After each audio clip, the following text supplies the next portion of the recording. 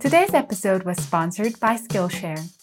Skillshare is an online learning community with thousands of inspiring classes for creative and curious people.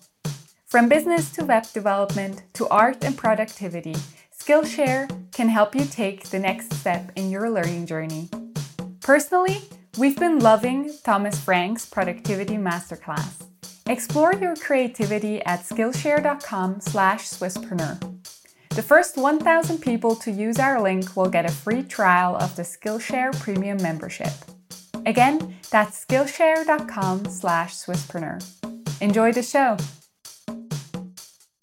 Timing is the most important thing, really. You can launch anything, anytime. If it's the wrong timing, it doesn't work.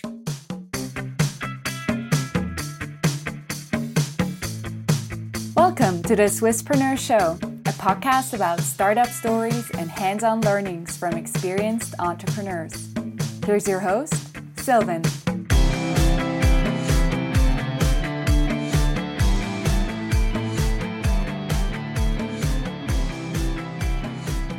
Leif, a very well welcome to the Swisspreneur Show. It's a pleasure to have you here today.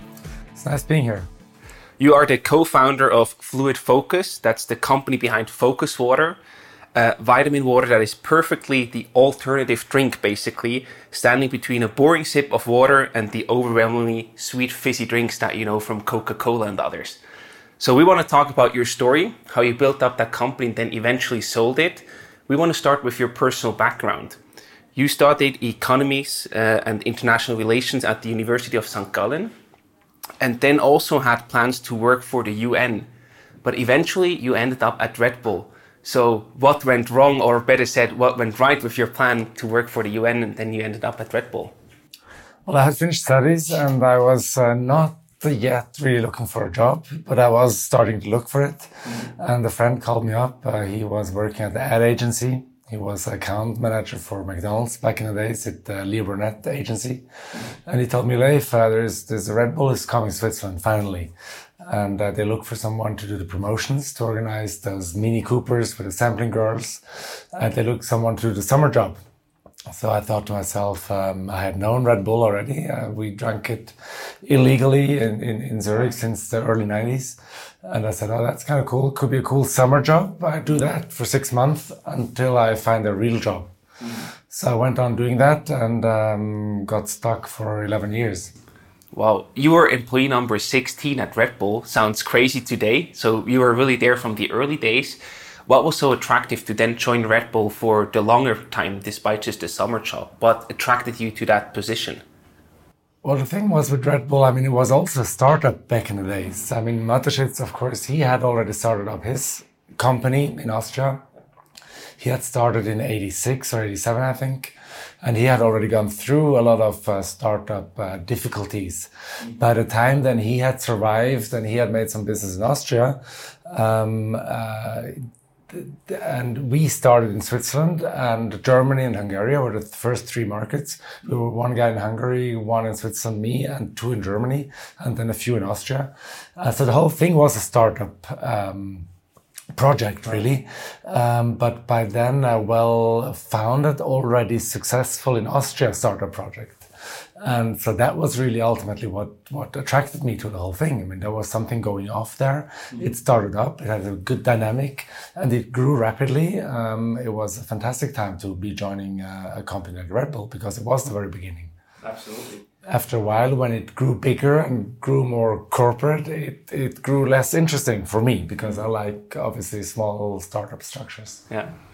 You also mentioned that Red Bull was illegal in Switzerland, mainly because of the high taurine level that was in the drink, I think, or the caffeine level on top of that. And you also said, I think, in an interview that this was actually one of the best marketing boosts that Red Bull experienced. Can you walk us a bit through how that actually helped Red Bull to then gain new customers? I've got to clarify. Red Bull was not illegal, it was just not permitted yet, which is not quite the same. And the reason was, as you said, the caffeine levels mainly. Coca-Cola had set the level of caffeine in soft drinks.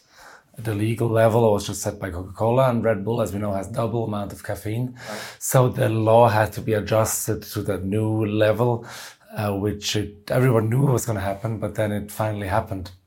And it happened in '94, in fall '94. But before that, the end of the '80s in Austria, it had also been illegal. And then it got legalized, or it also got permit in Austria. And for some reason, it got permit in Austria, not necessarily as a mixer, but it took off also as a mixer, the vodka Red Bull. So the whole word with this magic beverage that is a bit illegal and dangerous spread quickly. And especially in the eastern part of Switzerland, lots of kids drove over to Austria on the weekend and bought cases of Red Bull and sold them in the streets of Zurich even. I remember my first Red Bull that I drank, we came out of a club, and in front of the club there was like, as usual, it's all kind of dealers, and one offered a gram of hash for 10 francs, the other one some pills for 10 francs, the third one had a Red Bull for 10 francs, you know. So we said with friends that, well, let's try something else for a change, you know. And then we bought the Red Bull for 10 francs, and we drank a sip, and we passed it around like a joint, you know. And say, oh, you feel something? Yeah, I think so. It's pretty cool. So that was the hype, and that was in 90 or 91. And that went on then until the beginning of 95. For every weekend, and it just grew in the party scene, in illegal bars, and everywhere you found Red Bull. And I still think that's hype. Then when it finally got to Switzerland, it took off like a rocket. And without that hype having been built by itself for 5 years, it would never have taken off. And it's a hype that you could never have planned or bought with marketing dollars. It just really happened. The best thing that could happen to us, to Red Bull. Yeah, that's a great story. I think just to put that into perspective, you know, how everything started. And then you also mentioned that, you know, it got a bit more corporate and therefore also a bit more uninteresting for you to work there. You just stayed for like almost 11 years. What was that like? Like, what disturbed you? What was not like a good fit for you? I think in the prep call you mentioned to me that you didn't like to have a boss or to sort of work for someone else. So walk us a bit through what then led you to leave Red Bull after almost 11 years. Well, at Red Bull, I always had a good time and always had a boss also, so I can work with bosses. But I think that the difference is if you have the development of any successful company is that you start, you grow, you have the early stage and then the growth stage, and at some point the growth flattens, and there is different requirements to keep the company growing or keep the high volume up so it doesn't go back. So with the size of the company, structures have to be installed, which is normal. Processes have to be installed. Controlling has to be installed. Number crunches come in, and it's more maintaining a level. And or if you compare it to an architect, you know, it's the different people pulling up the walls and setting up a roof than decorating the house, you know. So I feel more comfortable to building the walls and to the early stage of company development. And because maybe I'm not a very good number cruncher myself, I don't like analyzing data for days and finding the little detail. I like the bigger schemes or bigger ways. Mm-hmm. And how did that feel? You know, were you also getting more a bit frustrated when these number crunching tasks were taking over your daily work life, basically? Or how did that feel back in the day? It's just that, of course, again, with a growing company, and it's totally normal, and my bosses were always good. But of course, you spend more time in any big structures with the planning, reporting, politics. You know? And that's just natural, you know, when you're bigger, you have to plan. When you are more people who want the same or they have different objectives, you need the whole politics, and then of course you do the reporting, you know. So if you start in a fast growing company, when you start planning in April, you finish planning in mid-December, the plan is then sealed for the next year. And then you grow so fast that mid-February, the whole plan you worked on for 8 months is already obsolete. You know, that happened all the time because you grew so fast. You know, so then let's stop planning. There's no point because the growth that we're having, like now with Focus Water, is not plannable, you know. Right. Of course, you can try to put in numbers and do statistics and all that, but there's no point really. Or I don't like it. Let's put it that way. Not that I don't like. I do like planning, but I prefer fast growth than long planning. Makes sense. So in 2005, you left Red Bull, and I also wonder, you know, as employee number 16, you probably also were incentivized to stay at the company for longer. So my question is, didn't you also leave a lot of money on the table by leaving Red Bull? No, I did not get incentivized. I mean, Mateschitz has always been very, he was always very clear on none of the employees ever got any shares. Okay. He has everything. I mean, it's known that 51% of the company it belongs to a Thai mother company now.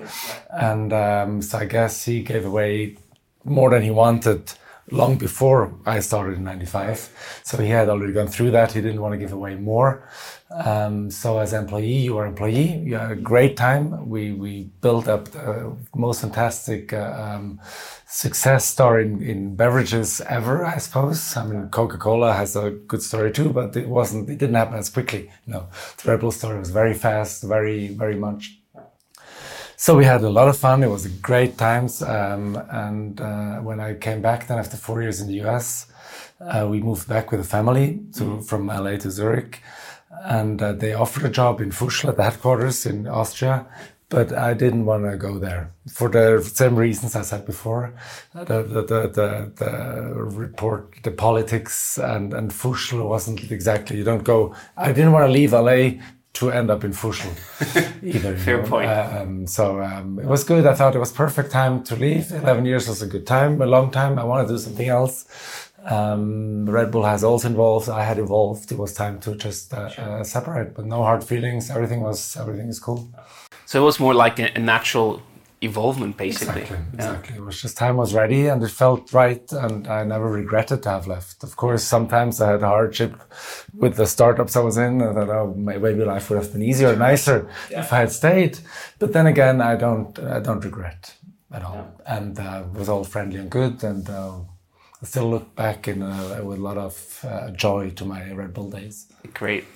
And yeah, talking about startups, until 2011, you have been involved in two different startups, both in some way related to the beverage industry, but none of those actually ended up working out big time.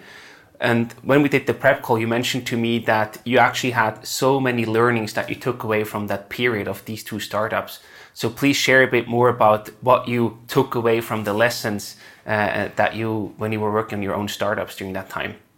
Well, generally speaking, as I said in the prep call also, is that I really believe you learn more or you learn faster by mistakes made than the success stories. You know, to surf the Red Bull wave, I mean, Red Bull worked very well, but it wasn't because of me only, for sure not even because of me at all, maybe, but we did a good job, but the Red Bull wave was rolling and we were surfing it and we made the wave look better. And it was a perfect times, and I think a lot of people did a good job to build up the company. People at Red Bull still do a good job keeping it big, which is a whole different job also. They're fantastic marketeers, fantastic people. But then the two startups, which were much shorter, the first startup I was in was 1.5 years, and the second one about 2 years, taught me different things and taught me how hard it is when you don't have to stay with the metaphor of the wave, you don't have a wave pushing you to still move forward. You know, that's much harder. And it taught me that to avoid some basic mistakes. I don't know if you know the two startups. The first was a well-funded, two corporate guys, with big experience, creating a new energy drink, a natural biology, organic energy drink, and which was good to, of course, the Red Bull users and the new lifestyle of health and sustainability. The problem was It was done for the new lives of health and sustainability and the Red Bull users, but it didn't really hit anyone. So the Red Bull energy users, they thought it was too healthy, to taste weird taste.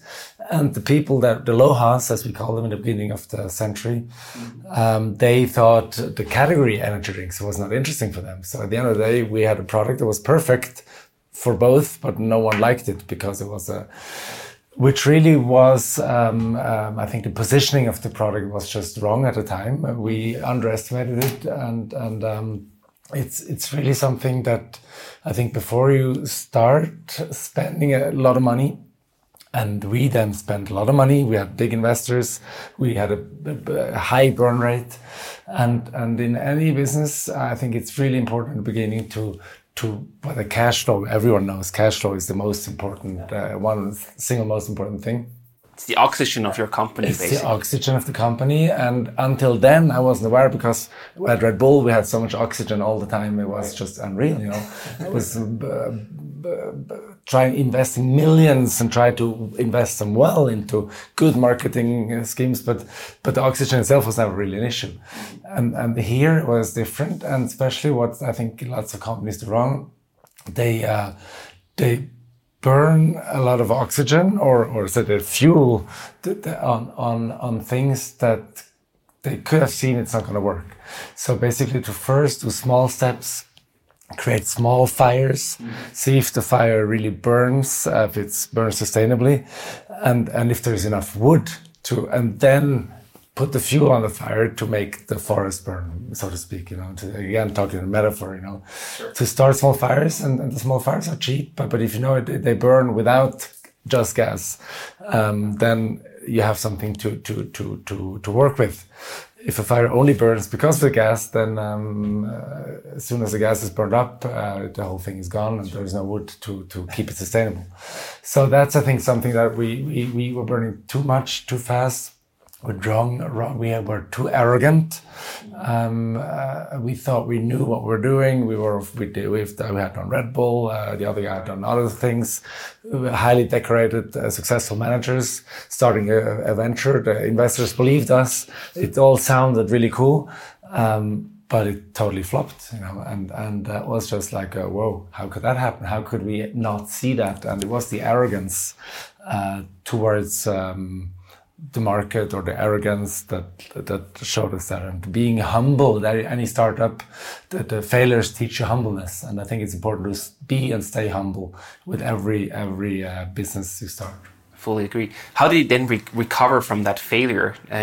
Some people might say, that was it, I will never go back into the startup land again. You did the opposite. You then, joined the second company and also worked there. So how did you then, just like say, hey, I'm not giving up. I want to learn from what went wrong and still continue in the startup world. Well, as I said, even the whole Red Bull story was somewhat a little bit of a startup too, and small structures, fast development, little controlling because of the fast growth. As long as you grow fast, you don't need any controlling. It doesn't matter. It's growing. So it's much you always look for that then. And so after the Red Bull times, I had 11 great years. I wanted basically to replicate the same feeling, but on my own. And I wasn't financially too involved in that company. I had worked 3 years at the agency and then joined my ex-boss at Red Bull, who founded the company, who had raised all the money, who then eventually burned all the money too. But I then went to join him, and but as an employee, I had some shares in there, but I didn't take a big loss personally. Okay. So it was just over when the money was out, the oxygen was burnt and no cans sold. We got into Coop. We were really, everything was right. There was just one problem. The consumer didn't dig the product, and that we could go so far, raise all the money and do everything right and get into Coop even, and then realize the consumer doesn't like it. That was just still unbelievable that it could happen, but it happened. How would you avoid that today, to really think about how can you get the customer feedback and get more certainty that the customer will actually buy that product before you invest heavily, raise funds and go into COP to actually avoid that sort of mistake? Is there any trick or anything that you would do differently on that regard? Well, if you have the time and the money, you do more research about the product. I mean, you test it with the panels or whatever, a little bit. But I'm more. You have to walk around with your product and with your idea, and also especially with the beverages, with the content, have people try. And what we really did then too, besides being arrogant, or we were also arrogant enough to not hear feedbacks openly. Mm-hmm. In German, you say you lie into your pocket. Basically, you hear what you want to hear, and you don't hear what you should hear. People tell you, say, "Hey, do you like it?" No one's gonna say, "No, it sucks." Or most people don't say that because they're friendly, or they don't want to give you, they don't want to rain on your parade, so to speak. So they don't tell you openly, "Look, this is not good. Forget it." They say, But you say, you should. What do you mean? You should really try to look for the negative, and because you often don't get honest opinions openly. So I think be more critical, and listen to the negative voices, and be more ask for really dig for negative stuff, to be sure there isn't any. Not just like everything looks nice. Good. And there's a tube underneath. True. But I think this is also especially true for Switzerland because people don't want to offend other people. They want to have a good relationship. So they're probably not going to tell you the things that they don't like up front. So you really have to think about the setup, how you get that feedback. Possibly, yeah. In America even more, I would say people are friendlier. They would never say anything that offends you. Right. I think the Swiss are more direct. They would say it. Maybe the Germans are even more direct. They just give you the shit right away. Yeah. But you just have to be humble and open to and be open to negative feedback and not glorify your baby. Your baby is the most beautiful in the world, but then everybody else thinks it's ugly. That should not happen. Yeah. So now let's move forward to 2011 when you founded Fluid IMD with your co-founder Konrad. First of all, I would like to know how you met your co-founder Konrad Weiss and why he was the perfect co-founder. Well, he wasn't, but he went well anyway. No, we were studying together. We were both in St. Gallen. Mm-hmm. We studied, not that we didn't study the same, we didn't study together, but we lived together in Wege, in how do you say that in English? A shared apartment. A shared apartment for a year about. We were at a lot of parties together, we drank a lot of beer together, we did a lot of things together. But then I hadn't seen him for a few years. And the second startup we didn't talk about now, the CAPS, he was investing into that. And he was investing into that under the condition that I would start there as a CEO, and I would start there as a CEO if he invested. So we got into that project together, and that's how we came together again. That whole project exploded because of fraud allegations. The owner or the guy, he was interesting story. Also, I learned that the due diligence, before you go into something, you really look at things, because there's lots of guys out there, they're just not honest. That's if you're a uniquely honest person, it surprises you that people can just be so dishonest. So the guy had basically patented the whole system, but on his own name and not on the company. So he had 3 investors that put in $1 million each, and the company was totally worthless, and he wouldn't put the patents, which was the only value of the company, into the company. So anyway, so that whole thing went south, and then I had always already, before I started with IXO, the energy drink, at the agency, I always thought about creating a company. I then wanted to call it LSD, Lifestyle Distribution. So that the theory was that if you have a good product and if you distribute it at the right spot, the distribution itself makes marketing and it creates sales, and you don't have to do any marketing anymore because the product can grow on its own into wherever it grows because it's well placed. And so that idea had been around for a long time. So after the whole cap thing with the fraud thing happened, Konrad and I told him, well, let's start a new company. I know he had he invested quite some money. The thing didn't go well, but it's not dead yet either. So it's not lost money, but still. And I had the opportunity to take over the distribution for a smoothie in Switzerland. Mm-hmm. And I don't know if it's here, the My Smoothie. Well, it's a smoothie in a Tetra Pak. Oh, here it is. Oh, nice. Yeah, I know that one. Nice. So we could take over the distribution of that one. It's a Swedish girl that founded it. She lives in Switzerland, and I knew her. And they were taking the whole European operations out of Switzerland back to Sweden. And they looked for somebody to take care of distribution in Switzerland. Right. So we started off as a distribution company. I told the Konrad, look, there's a product. They sell 500,000 of those. Mm-hmm. There's a running business. Let's just take that and build on that. Sure. So we start with smoothie, and we make a distribution company that imports and sells products in Switzerland, creative products. So creative meaning natural and functional products.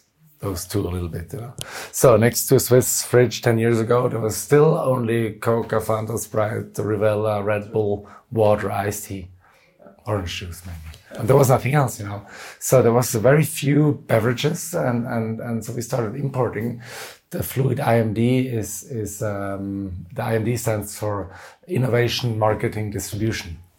So back to the lifestyle distribution. So it all kind of came together. Mm-hmm. We started to import those Marley Melamood, a relaxation drink. We had some beverages that were hangover cures.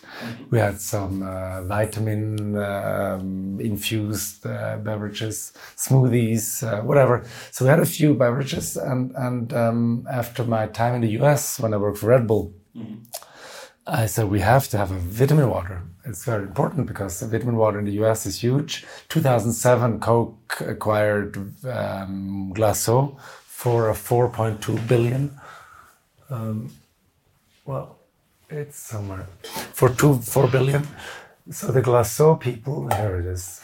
Yes. This one got acquired by Coke for 4 billion. I thought we need a vitamin water. So I was talking back then to our friends from Sweden, to those guys.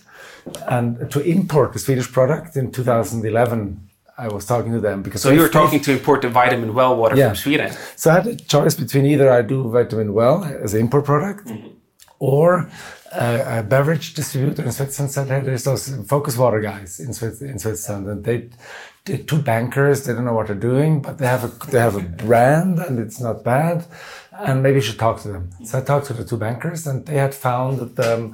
The original Focus Water that looked like this. And so they found the company in 2009. Mm-hmm. They basically failed. They got it into Migrolino and they got it into Manor. And I remember having drunk this also, and I saw it in a gas station first time. I thought, oh, cool, finally vitamin water in Switzerland, because I drank this product a lot when I was in the US. Because you can't drink 2 liters of Red Bull every day, even though I drank a lot of Red Bull over 11 years.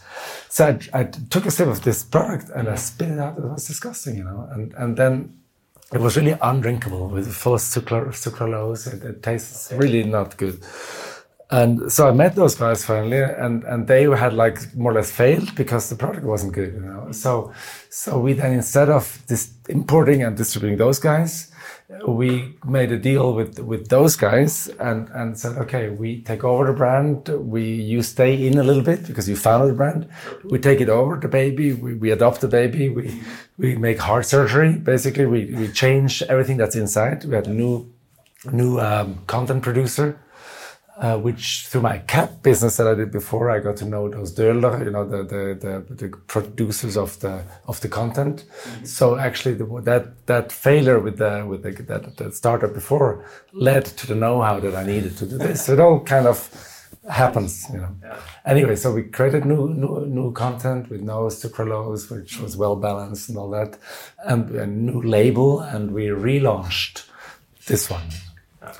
Instead of importing and doing this one. Those guys came 5 years later, but of course I never regretted either. It was a good decision. It's better to have your own brand.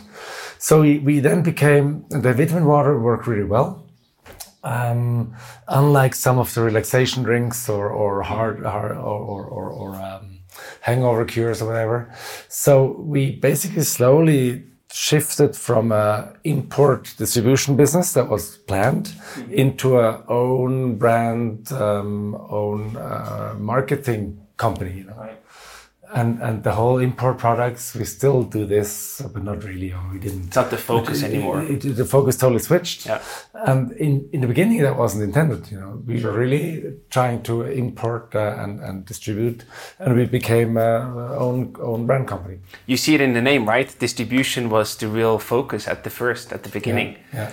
So let me just focus on 2 decisions that you made. So first, you decided to not import Vitamin Well, and instead decided to then go for Focus Water and actually make a partnership with them and launch that in Switzerland or relaunch that in Switzerland. Yeah. Why did you decide to stick to your own product then instead of importing Vitamin Well? Like, what were the deal terms bad, or what led you to that decision? No, but I mean. The being an importer or distributor is always, it's tough, to launch a beverage in the marketplace, in any marketplace, because the fridges are all full. If you want to get into any fridge, someone else has to get out, and the people that get out, they usually are there longer and they have more money than you have with new products. So it's always hard. And unlike you really hit the sweet spot with and the product has its really own dynamic. So I would say a Red Bull distributor that started in the late 90s in Europe. There was so much dynamic in the brand that you could, as a distributor, just take it on and basically surf the wave would push you there too. But usually that's not how it works. Yeah. Usually it's like you have to pedal hard. And so if you go through the ordeal of building a brand or a product into a market, which is a lot of work, it's better it's your own than having a brand owner because you thank you very much. Now we do it ourselves. So basically the decision was like those guys had sold to Coke. The plan was also, well, if you have our own brand, maybe one day we can sell it. If we build this one big, we make maybe a lot of money, but we'll never have anything to sell. Yeah, you don't have any upside, right? There's no upside, exactly. Yeah. Even though the guy who does that now in Switzerland, I mean, they sell a lot, and I'm sure he makes good money, no question. But no upside. Yeah, got it. Before we continue with the show, we'd like to introduce you to Swisspreneurs' main partner, Klara Business, the digital all-in-one solution for small businesses. Managing internal processes manually and on paper wastes an incredible amount of time. That's why Klara digitizes everything, allowing you to focus on what really matters, your core business. Go to klara.ch to find out how your business administration can be simpler, faster, and more efficient. Again, that's klara.ch. And now, on with the show. And then the decision to, find a deal, strike a deal with the existing Focus Water versus creating a new brand and a new product from scratch. Why did you decide to use and build on top of an existing product that you spit out and didn't really seem to like? Yeah, that was a mistake, actually. Okay. Yeah. Well, mistake. The brand is good. Focus Water is a cool brand. They created that, and I still think it's a great brand. But the main reason, we could also have created an own brand that is cool. Maybe not as cool as Focus Water, but something could have been thought of.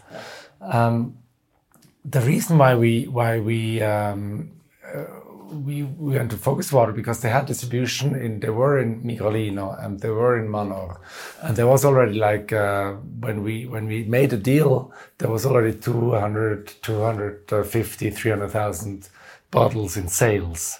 Okay. So we thought, okay, we can start then with a basis. And when we made the deal, I didn't like the product. As I said, I spit it out, and we changed everything. But a lot of people had already tried it, and they had sold in, but there was no repurchasing rate. Sure, so, because people didn't like the product, right? Most people didn't like the product, and I underestimated that. Yeah. So not only were we, so what we thought was a good thing, we were in Manor and Migrolino, turned out to be a bad thing because we got kicked out of Manor and Migrolino short after we made a deal, and to get back into something where you got kicked out before, it took me 5 years before I got back into Migrolino. So the whole what we thought was a good thing, it turned out to be not such a good thing. Besides the fact that we, of course, had to give away all the shares. They still had shares in the company. Sure. But by the time we had still made it, and after the heart surgery and the new product, and we had convinced everybody, look, it's new, it's good now, and blah, blah. By that time, it has grown too big, and we were already going with Focus, so then it was too late to change. Makes sense. So, that was... would have been better to do something new. Basically, you did all the work that you would have to do from scratch anyways, right? Except for the distribution channels, but there you basically took one step forward and 2 steps back. Exactly. That was a mistake that, it worked out anyway, but sure. It's stupid to look back and say, but that I should have done differently. It's also a great story to share now, you know? Yeah. Yeah, exactly. I'm also wondering about the deal that you struck with the Focus Water people. So did you just give them any shares as an upside in the new company, or did you pay them any cash, or how did that deal look like? No, they all to the end, till the exit with Revela, they kept some shares in the company. Because they were the founder, they created the brand from the beginning, and but there was no cash involved, or not much cash. No. Okay. No. Because then that's also an important deal part, right? Because if you had to pay a lot of cash, and then you make 2 steps back in the distribution part, what you originally wanted to buy. That would have been incredibly frustrating. They gave us distribution because we were more competent. They didn't have time or the competence to deal with it. Very nice people, very good people, still friends. But they stayed in the company, and they, of course, they had a nice ride. And despite their failings in the beginning, we made it. And then it was too late to say, but hey, guys, we made it, not you. Sure. So they said, well, it's still our baby. And then we had some fights there. You know, okay. Between they claiming it's still our baby, and we said, yeah, but we adopted it. Yeah, but it's not yours. And so we had to get together for the good sake. And at the end, it all turned out well. But they also got a fair chunk for their original startup. They also got well paid for that. Sure. How did you come up with the share split? Like, how many shares did you decide to give them for the original idea and the brand and the distribution channel, and how much did you still keep yourself, approximately? I don't want to say, but we had, Conrad and I had, basically we were 4 big shareholders. That's Conrad and I, and those 2 parties. Okay. There are always 2 people. And we all together, we had like 90% of the company. Mm-hmm. And of course, we have more than half of that. Okay, yeah, that's important. We have more than 50% of the company. Okay. So we could decide, but they had a serious chunk still. Okay, yeah. Got it. So now let's also look at these early days. You finished the heart surgery, you developed or changed the product, relaunched it, but you still didn't really have a huge marketing budget as you were used to from Red Bull. So how did you market the product in the early days to, generate the awareness and get the brand out there to generate sales? I think the only marketing is, if you don't have marketing budget and you want to sell a product, is the product. That is the marketing, and the product has to look good in the fridge. The product has to be appealing. I guess ours could have been better, but back then it worked. So whatever. Don't fix it if it ain't broke, right? Exactly. And so it's really to get out the product. We were convinced that, and what we were lucky, again, or lucky or not, whatever, but the taste we developed, the products we developed were really tasty. So they were really convincing. So if you have something that is attractive enough that people try it, because people are, even in Switzerland, open to try new things. Sometimes, and they really do that. But then to change the habit is really hard, you know. But if then they try and they drink and they like it, and then they start reading, you know, and they start reading, oh, okay. Oh, it's made in Switzerland. Oh, cool. Oh, it's got little calories. It's low in calories. Cool. Oh, natural flavors, all natural. Oh, vitamins. Wow, 100%. And they start reading. They start finding. It gets better and better. Exactly. and now it was good, and it was for lots of right reasons. So they buy it again. So I think we were really what we had from the beginning, a high repurchasing rate. Somebody tries it somewhere, he sticks to it. Oh, this is good. I like it, I buy it again. And he tells it to somebody. And that one tells it to somebody. So the word of mouth. So it was only, I mean, that's hard enough, a thing of getting the product out there and get it available to people so they could try and they could talk about it. And of course, we used a bit events, we sponsored events, we gave away product only. We didn't sponsor any cash. We gave away product to events, to people, to opinion leaders. We did that marketing, below the line, the low cost below the line marketing. You know?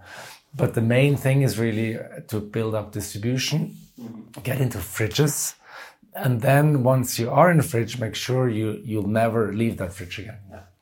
And that was lucky that the product did most of the job.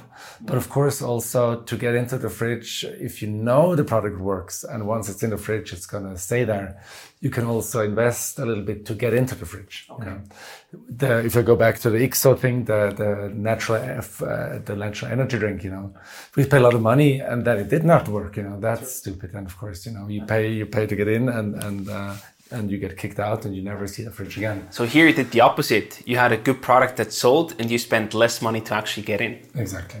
Nice. What helped you to get into these fridges? But were there any tactics that really worked to get you in there and to win the trust of the distributors? Well, every interview I made and the buyers, they don't want to try. You send them samples, you know, they put them on the side, you know, they don't try them, you know. They get too many samples and in their words, you know, I've gotten 260 energy drinks here. You think I would try all of them? I already don't like the first one, you know, and all the Red Rhino and Blue Dog and Pink Cow or whatever, you know, and so you send them samples, they don't try. So I insist always to get meeting, and I have something new and it's good. And in the beginning it was hard, you know. There's so many beverage startups and there's lots of good products out there and good startups with good products. And there's just too many products, too much supply, and too little buyers, too little. So it's really a buyer's market.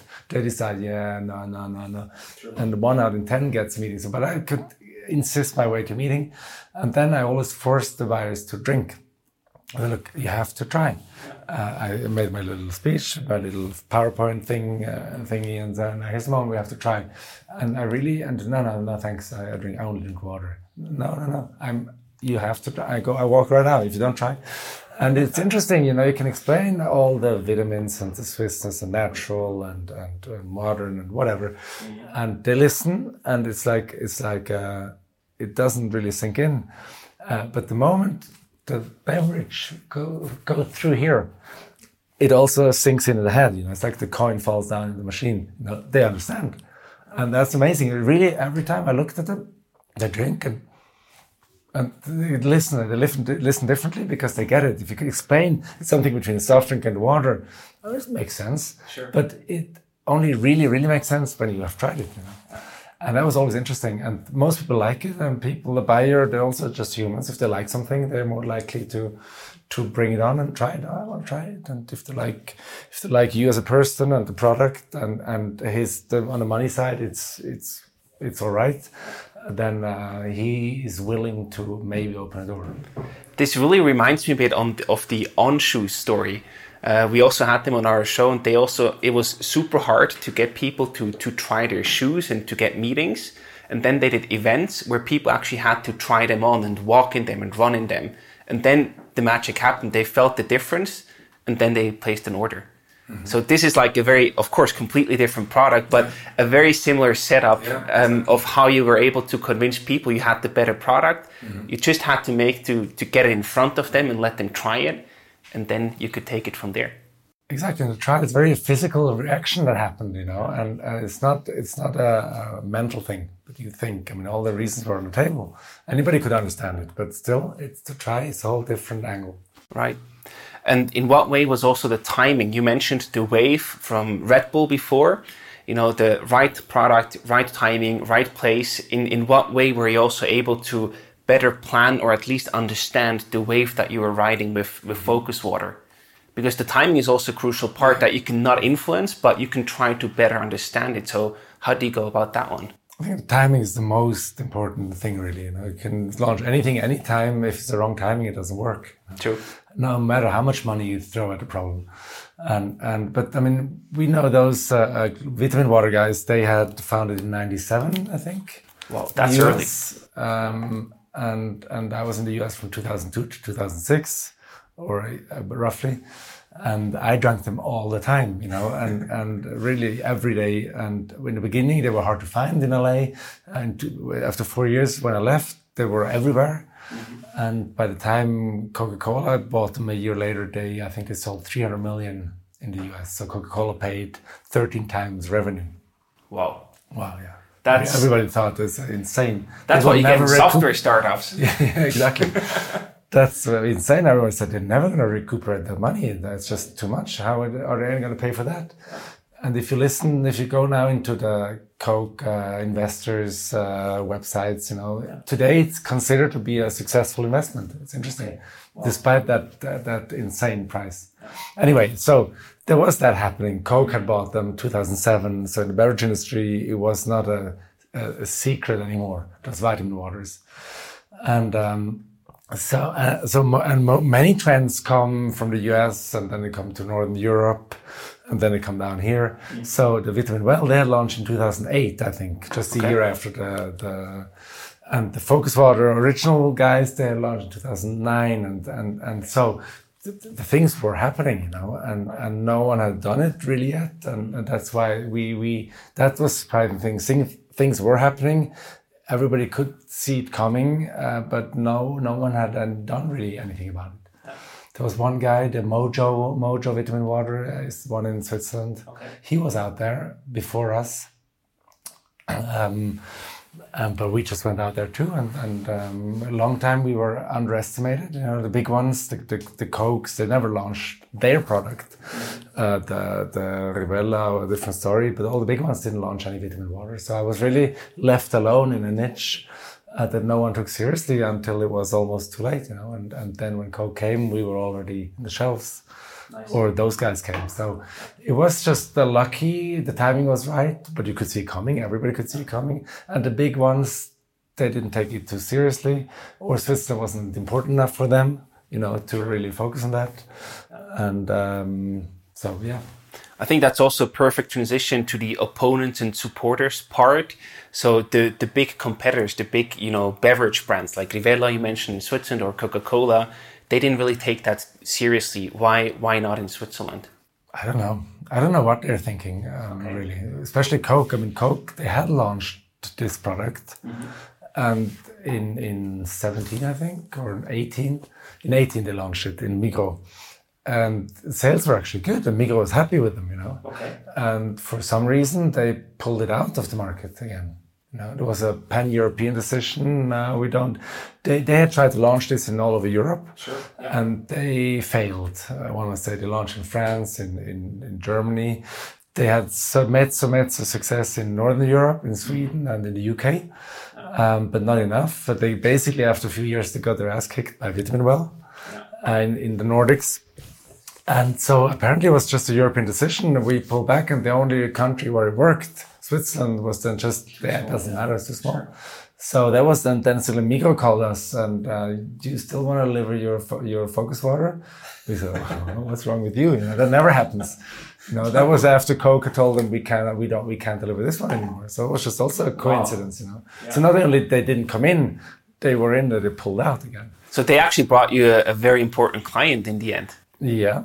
Yeah, nice. Absolutely, exactly. And it's just about being there. And if we hadn't like knocked at the door 100 times, then they would have called us. So it's like everything. You have to be lucky to stumble over something. But if you don't walk around, you never stumble over anything. True. So you have to just be there and keep being there, and eventually things fall into place. Yeah. So it's luck, but of course you prepare the luck to happen by just walking around. Right. So that's then how you could get the timing right? By consistently going after, knocking on the door and contacting them over and over again. And if the timing is right, they just lost their supplier, then they will call you. Yeah, or I mean, sometimes the buyers, it's insane to how they make their decisions. You talk to a guy for 5 years and come on, we'll be successful. We sell there, not interesting. The guy goes with his kids on vacation. They go to the US and they see all the vitamin water there, and they, I was on vacation. Great, yeah, I think we need your product now. Says, yeah, I mean, really, I mean, it's individual decisions based on personal stuff. There's no objectivity, that's the insane thing. And you don't know when the market might be ready. A long time ago it was, but the buyer has to be ready. And mostly the buyers are not the most, let's say, modern or forward people, they want to do what works. They're lazy, like everybody is. So now you don't want to waste your time with something that's not going to work. Sure. And it's a hassle. You have to kick out somebody else. It's all hard, and so don't change anything. Yeah. Never change a winning team. That's true. So, but then they go to the US and they see it, and we need it now. I think I saw it. It's everywhere. Yeah, really. It's really funny. But I think the key message here really is you cannot influence the decision. It's also very emotional and shaped by factors that you cannot control. But you have to consistently be there, reach out to them, stay in touch, stay in contact, and then when the timing is right, you can make the deal. Help them to make the decision, help to give them the basis to make the decision when they are ready, for whatever reason also. Sure. They also, the buyers, they have background company interests of their company that we don't know. They have deals, they have maybe a deal with Coke, whatever, you don't know. You just don't know, and there's no point fighting against that, You just have to be there for when the moment is right, that it's right. Absolutely. And then you also mentioned Vitamin Well a couple times, and then they also entered the Swiss market. So basically, huge competitor from Sweden, where your roots are, basically your family roots, enter Switzerland. What did that to your business? Well, at first I was really pissed off that they just came in with a lot of money, and they got the distribution at Coop, Pronto, and Valora, which is a big kiosk again, which I had tried to get for forever, and they just walk in and walk right past. They were also a startup company from Sweden, and they had sold to a big venture capital guys. I don't know what they're called. And I think with those venture guys, they want to the plan is they want to make it big and sell it to Coke eventually or something, So they really had the deep pockets. They had a lot of money, which I never had. And they walked past me, and which really made me angry and pissed off, as I said. But what happened then is it was really successful. So it's a good product. It turned really well. So my pitch had to change from, look, I'm the only beverage soft drink that is between soft drink and water. Look, the vitamin water is the category is thriving. It's going really well. We have the Swiss vitamin water. So that my pitch had changed, because suddenly I was like, they were like coming in and quickly at our level. Now I guess they're a bit ahead. Probably they have a bit more. But they really helped to enlarge the market, They really helped to create awareness. They really helped to get new consumers. And I still think we have the better product, quality-wise, but it's a Swiss product in Switzerland, that's always better. We have no preservatives and all that. So people who learn the category with them because they found it in Coop, eventually they will come to our product. So I see it then from being really pissed at the beginning. I see it as a positive thing. It really helped us to boost the sales also. Right. So sales between 17 and 20 went up much more, like exponentially. Also, I think thanks to those guys. Nice. So they really helped you to access that hockey stick growth. Probably, maybe we would also have done it ourselves, right? But maybe even higher. Who knows? Longer, maybe exactly. You don't really know. Yeah. But I should say we haven't suffered from it. Our curve goes up as well as does theirs. The one suffering is, of course, the classic soft drinks. The Cokes, the Fantas, the Sprites that no one drinks anymore, right, for all the right reasons. Yeah. One thing when we look at the supporters, you already mentioned Migros as an important partner, for example. But one thing that really struck with me is that you didn't take on any investors. So you basically, it's you and your co-founder who basically own the company and the people from Focus Water. Why didn't you take any investors on board? And how did you make sure that you were able to finance the production and everything? Well, it's not quite right. Conrad, in the beginning, he invested a few 100,000, like 200,000 something. And then in 2017, we got an investor for growth. We needed some growth capital. Okay. We sold him like 15%.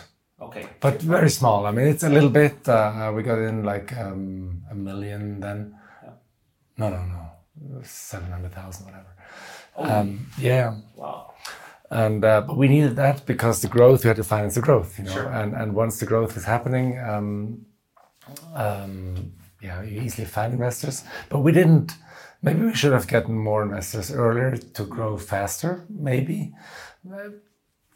You never know. I mean, but is that investors is just like you give away. Not only shares, you give away. You have people who as we said in the beginning, I don't like people who tell me what to do. So if you have investors, of course, you have to report. They put money on the table into the company, so you have to deal with them. You have to pamper them. You have to help them. And we just always said, well, we'll go for investors if we need them. If the water is here, but as long as we don't need it, we try to do everything we can to not having to go this way. But looking back, this is not something that you regret not having brought investors on earlier. No, I don't think so. If I hadn't sold to Revela, now would have been the time where I would have needed investors because of the hockey stick development, right? To finance that. Yeah. Sure, because for the increasing production, you also need more working capital, right? So more working capital, but not necessarily investors. I don't know if we had probably rather gone for Fremdkapital to loans, like rather get a loan than investors, maybe, because if it's only to finance growth. Sure. It'd be stupid to give it away to investors. Right. Yeah, let's also quickly talk about the numbers. So in 2017, you achieved your economic breakthrough with 2 million in sales. And then you said that was really like the hockey stick curve that then took off. So in 2018, it was 3 million and 6.5 million in 2019. I think that's a really, really nice growth. And this year it'll be 10 million. Wow. Despite Corona. Very nice. Yeah, people want to stay healthy, so they drink more vitamin water. Exactly. And you're not only active in Switzerland right now, but also in Austria, Slovakia, Czech Republic, Greece, and also in the UK. And then the big thing happened in 2019, right? When you sold Focus Water to Revela. Mm-hmm. Please walk us through how that deal happened. How did that happen and why was it the right time and moment to sell the company? Well, I know the Revela guys. I've known them for a long time. And they always have these 5-year cycles, I think, where they decide a strategy. And in the last 5-year cycle in 2016 or 17, they're good people. They know what they have to do, and they understand also the soft drinks market is not going to get easier. They understood that they need to do something. They've been trying to innovate themselves a lot, and they still are. And basically, they had then decided we need to innovate, cooperate, or take over companies in order to build the future. Because to build the future only on a soft drink with 40 calories per 100 is a dangerous proposition. So they knew that, and we had been talking all the time. And that they had created a team for that measure, for the cooperation, innovation and acquisition. And that team had been scouting lots of beverage companies around Switzerland, and they had been innovating and been cooperating. It's called the Chin Chin team. I don't know if you know that, but they have an innovation team. And they had looked at a lot of companies in Switzerland or even external to potentially buy, to acquire. So we were always in contact, and after we're talking like for over a year, first there was like they wanted to do something, but it was not as much as we were willing to give it for. And now I always said, we don't have to sell. We didn't have a need to sell. It was a good situation. I said, look, if the price is right, we can have it. If not. I mean, it doesn't matter. Just, so it was a seller's market. It was a seller's market at this point. So, it's much harder to negotiate if you have your water here and you have to sell. Sure. And this, I said, look, from this price I sell and below not. So they eventually came to what we wanted, Conrad and I and the others. After having looked at a lot of companies, and they just said, look, Focus Water is it's a perfect fit for us. You have to ask them why. For a lot of reasons, it's Swiss, it's a category that's thriving. Vitamin Water came in, very successful. The hockey stick was visible. From that point of view, we were a unique acquisition case, and they knew it. And for us, they were a unique partner. Also, there's only one Revela in Switzerland. Sure. And that was also a reason why we knew the hockey stick was going to go up. And we all thought, is it too early? Should we wait 2 more years, and sure, triple the volume and then sell for much, much more, But then that was the reason also, one of the reasons was then we would have needed a lot of investors, of external money. We would really have to change the structures here also. This is a little startup company, We really would have to set up a more professional structure, as I said in the beginning. We would have to administrate this business more properly, and do all the right things to get there. And then you don't know, Revela wouldn't, if you had turned them down, they wouldn't have come again, probably. And then you don't know, is Coke interested to buy a little Swiss vitamin water? Is Nestle interested, So there was lots of things that were not sure that led us to, look, this is the right moment and this is the right time to sell now to this partner that is a unique partner, so the biggest Swiss soft drink producer. He's only in Switzerland too.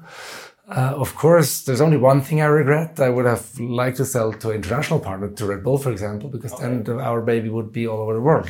Now now the chances that it's going to be visible in New Zealand someday are smaller than if we had an international partner. That's right. But besides that, it's really a partnership from heaven for all the right reasons, and for us and for them. Makes sense. And also, if you had, decided to move forward with the growth path, you would have probably had to invest way more time in reportings and number crunching. Not a too attractive outlook, right? Exactly. Exactly. So you mentioned the sales price that you and Conrad had in mind. What was the number that you were talking about, where you said, this is the price that we are accepting to sell? We talked about it before, right? The 13 times revenue. Okay. No, unfortunately not. We were much more modest. No, I can't communicate any specific numbers, but it was a sales multiple. Let's put it that way. It was a sales multiple, which for this rather conservative Swiss environment and also for Revela was a big step to take, and that's why we're the more happy that things worked out. The growth path has continued with Revela. Revela is super happy to have the product. They're all excited about it. They make our baby bigger now, and eventually they'll pass the Vitamin Well again. Yeah, nice. So just to put that into perspective, I know you're not going to say any specific numbers, but then if you think about multiples, 2019, 6.5 million revenue.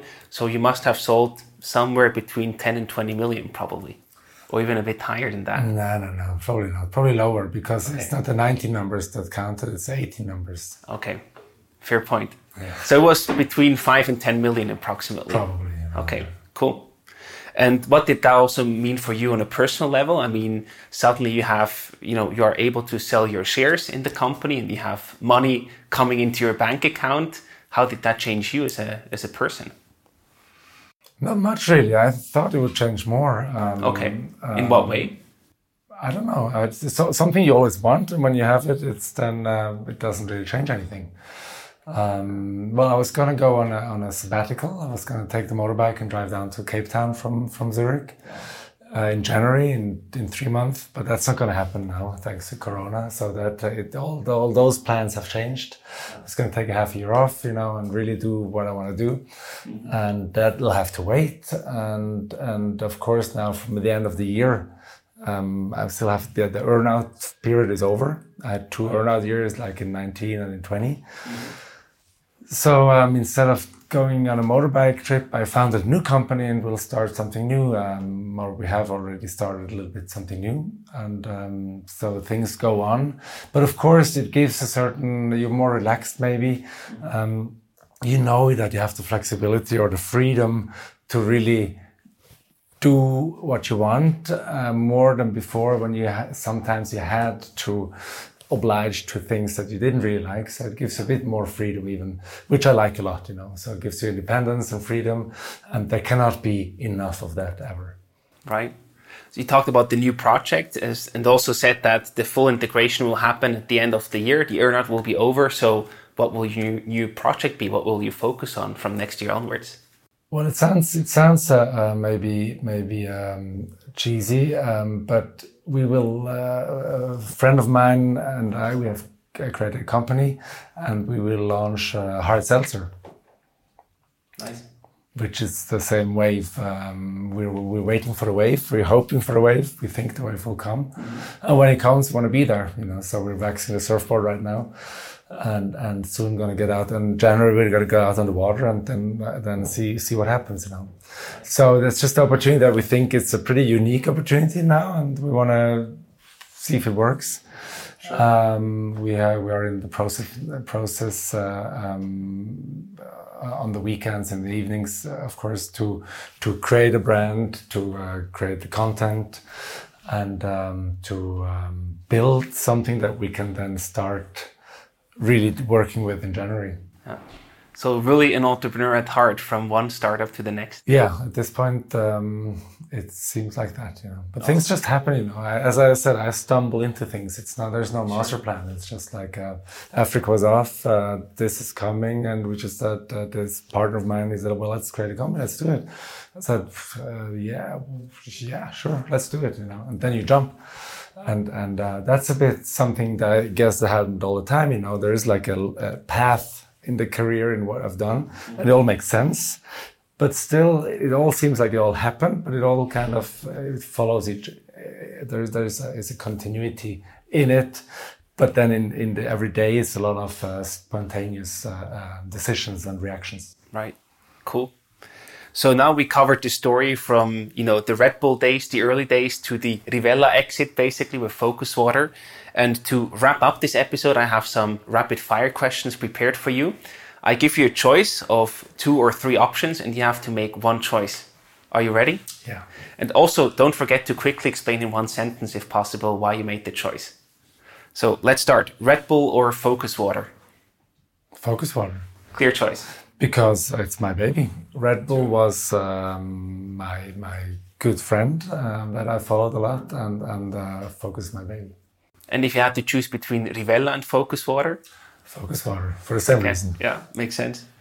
Online or offline marketing? Offline, because I'm old. No, but of course I'm not a digital native, and I mean, the online marketing is super exciting and what you can do with it and all, but it is less